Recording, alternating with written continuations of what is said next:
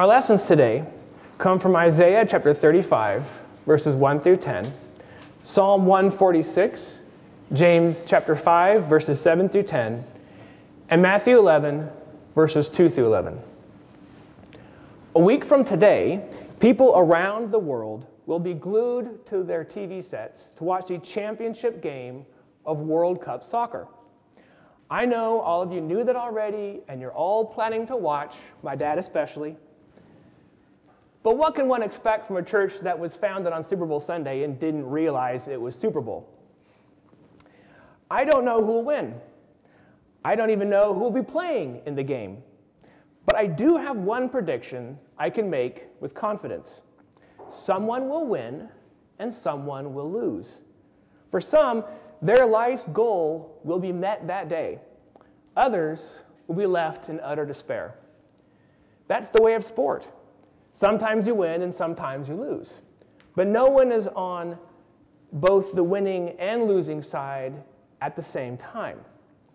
It's hard to imagine that all the players on the field play in the same game, yet have very different experiences.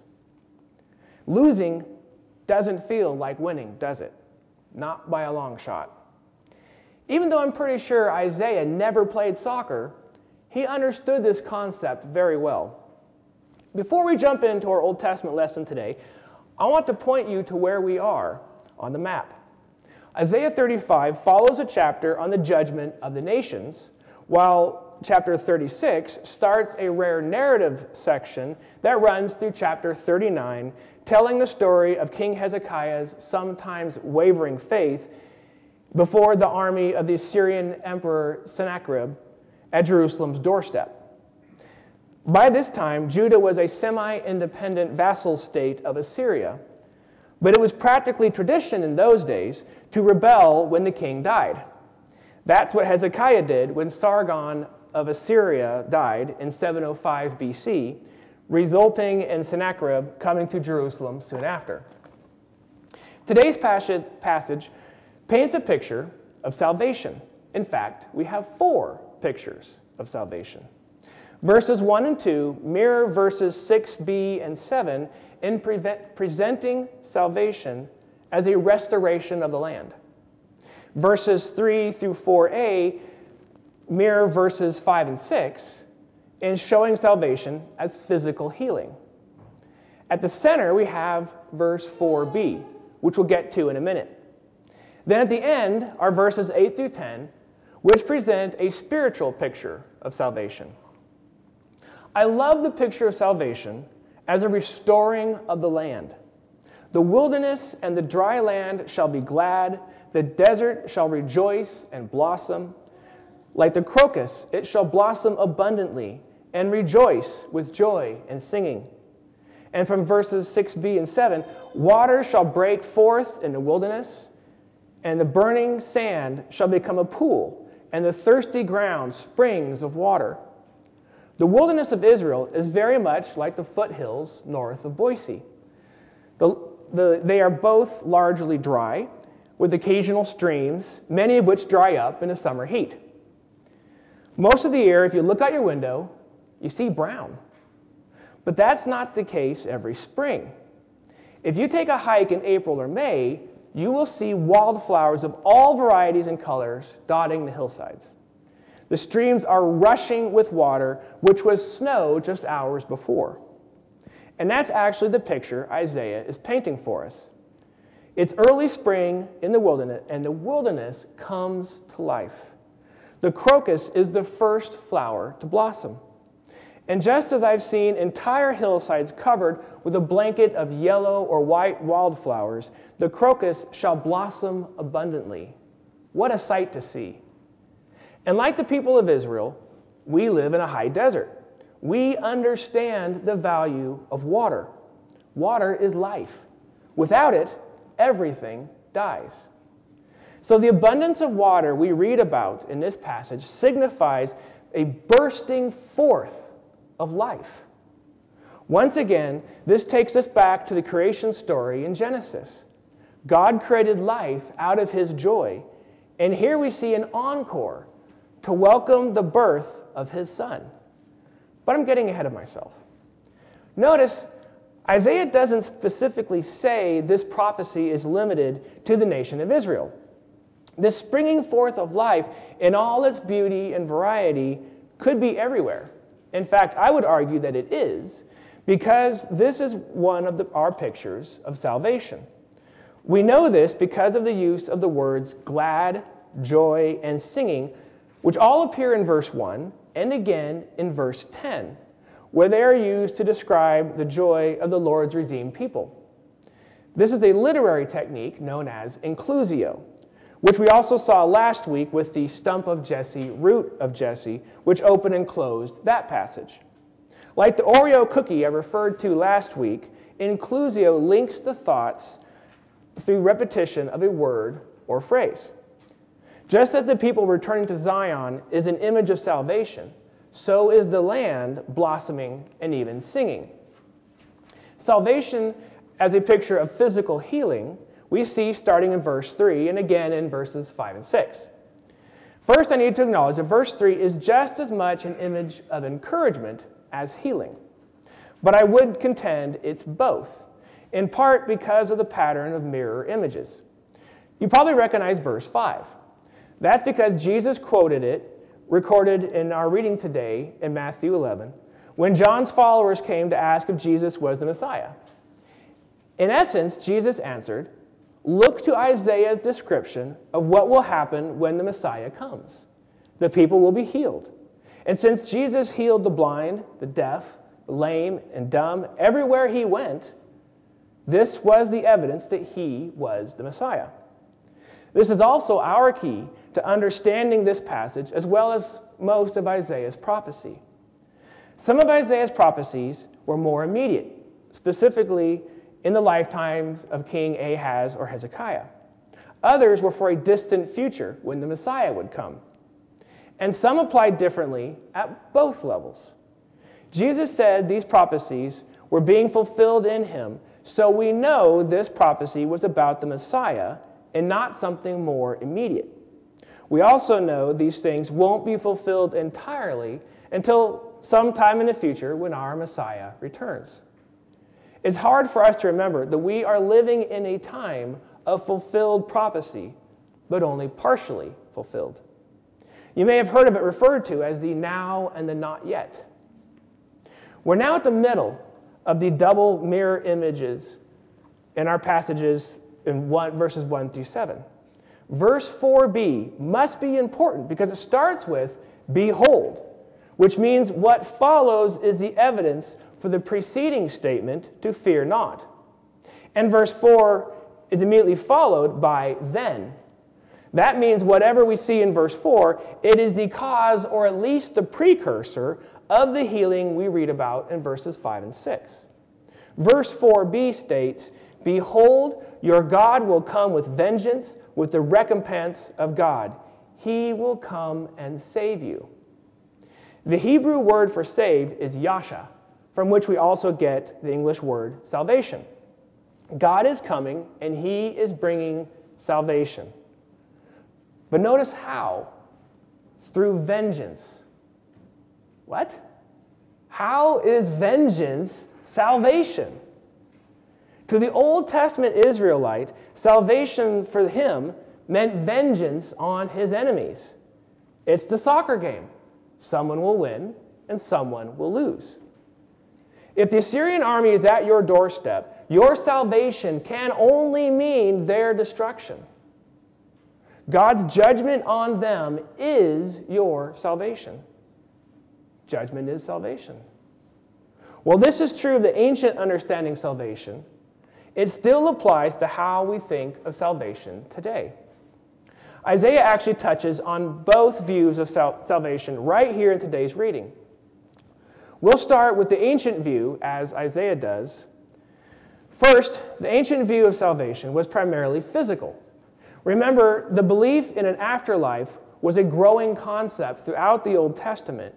And it's, in fact, in Isaiah 26:19 that we find one of the clearest statements of faith in life after death in the entire Old Testament.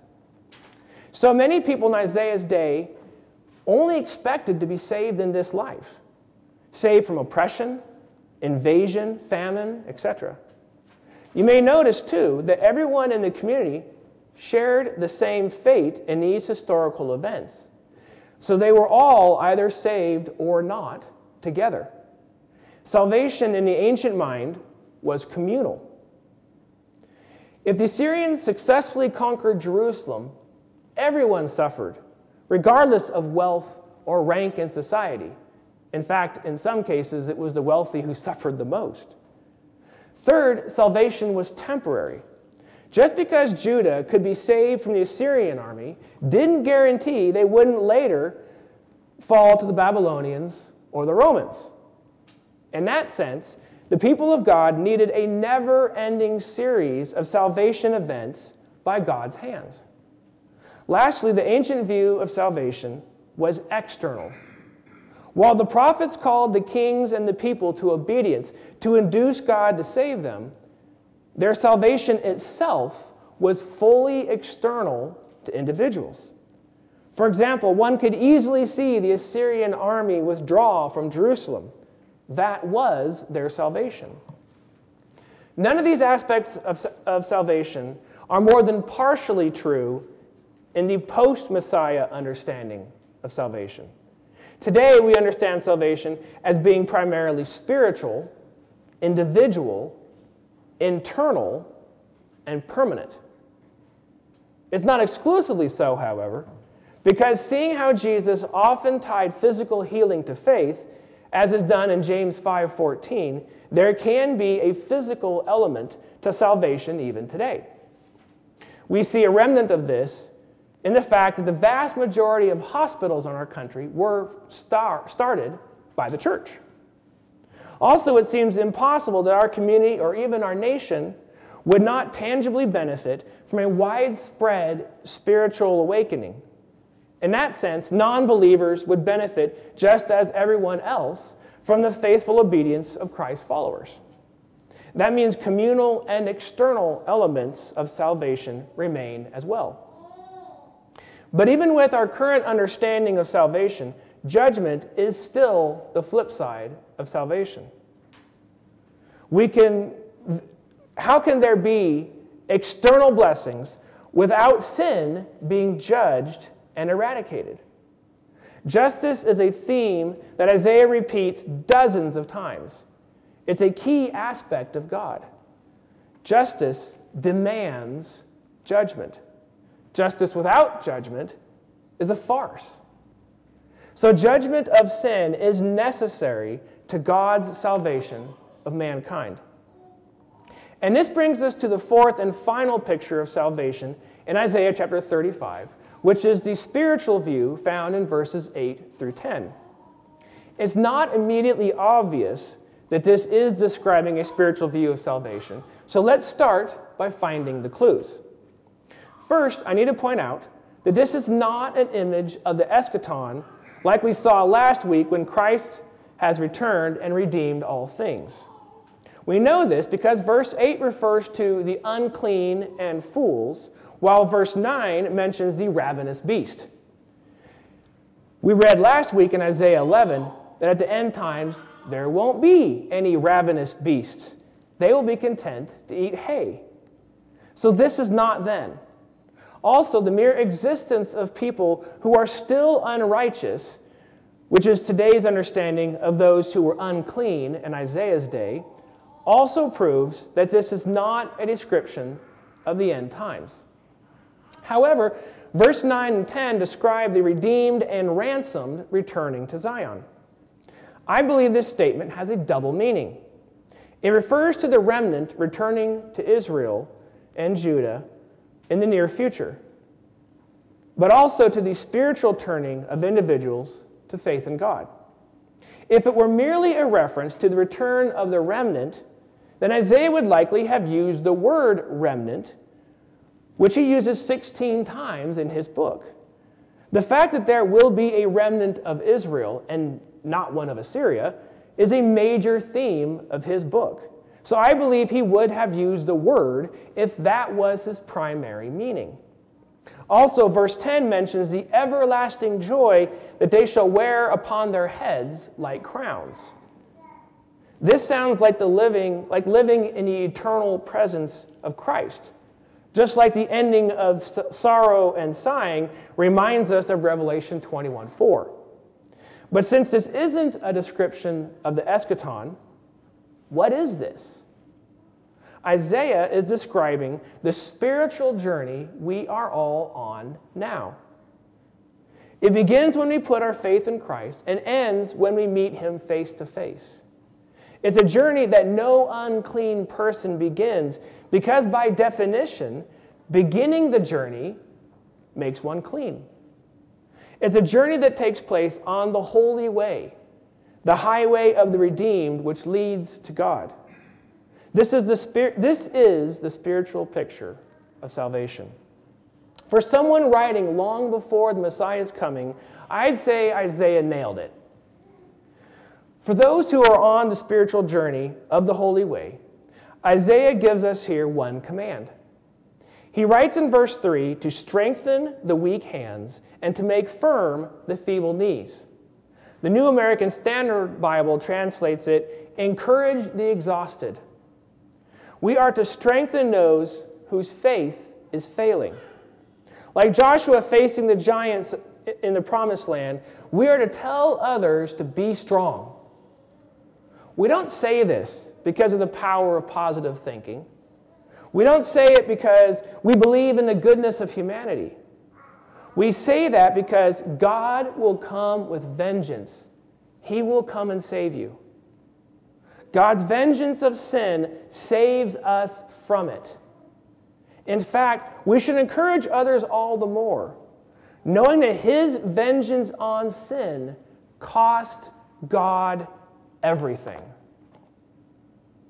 As we prepare to come to the table set for us by our Messiah, who has come and died for us, let us be mindful of the only road to salvation. This road may include restoration of the land and physical healing, but always includes a spiritual return to Zion. And this one way is a path through judgment. The Eucharist makes clear the truth that our sins are judged, but the penalty of those sins has been paid by our loving Savior, who offers grace to all who would come, so that no one must eternally lose. In the name of the Father, and of the Son, and of the Holy Spirit.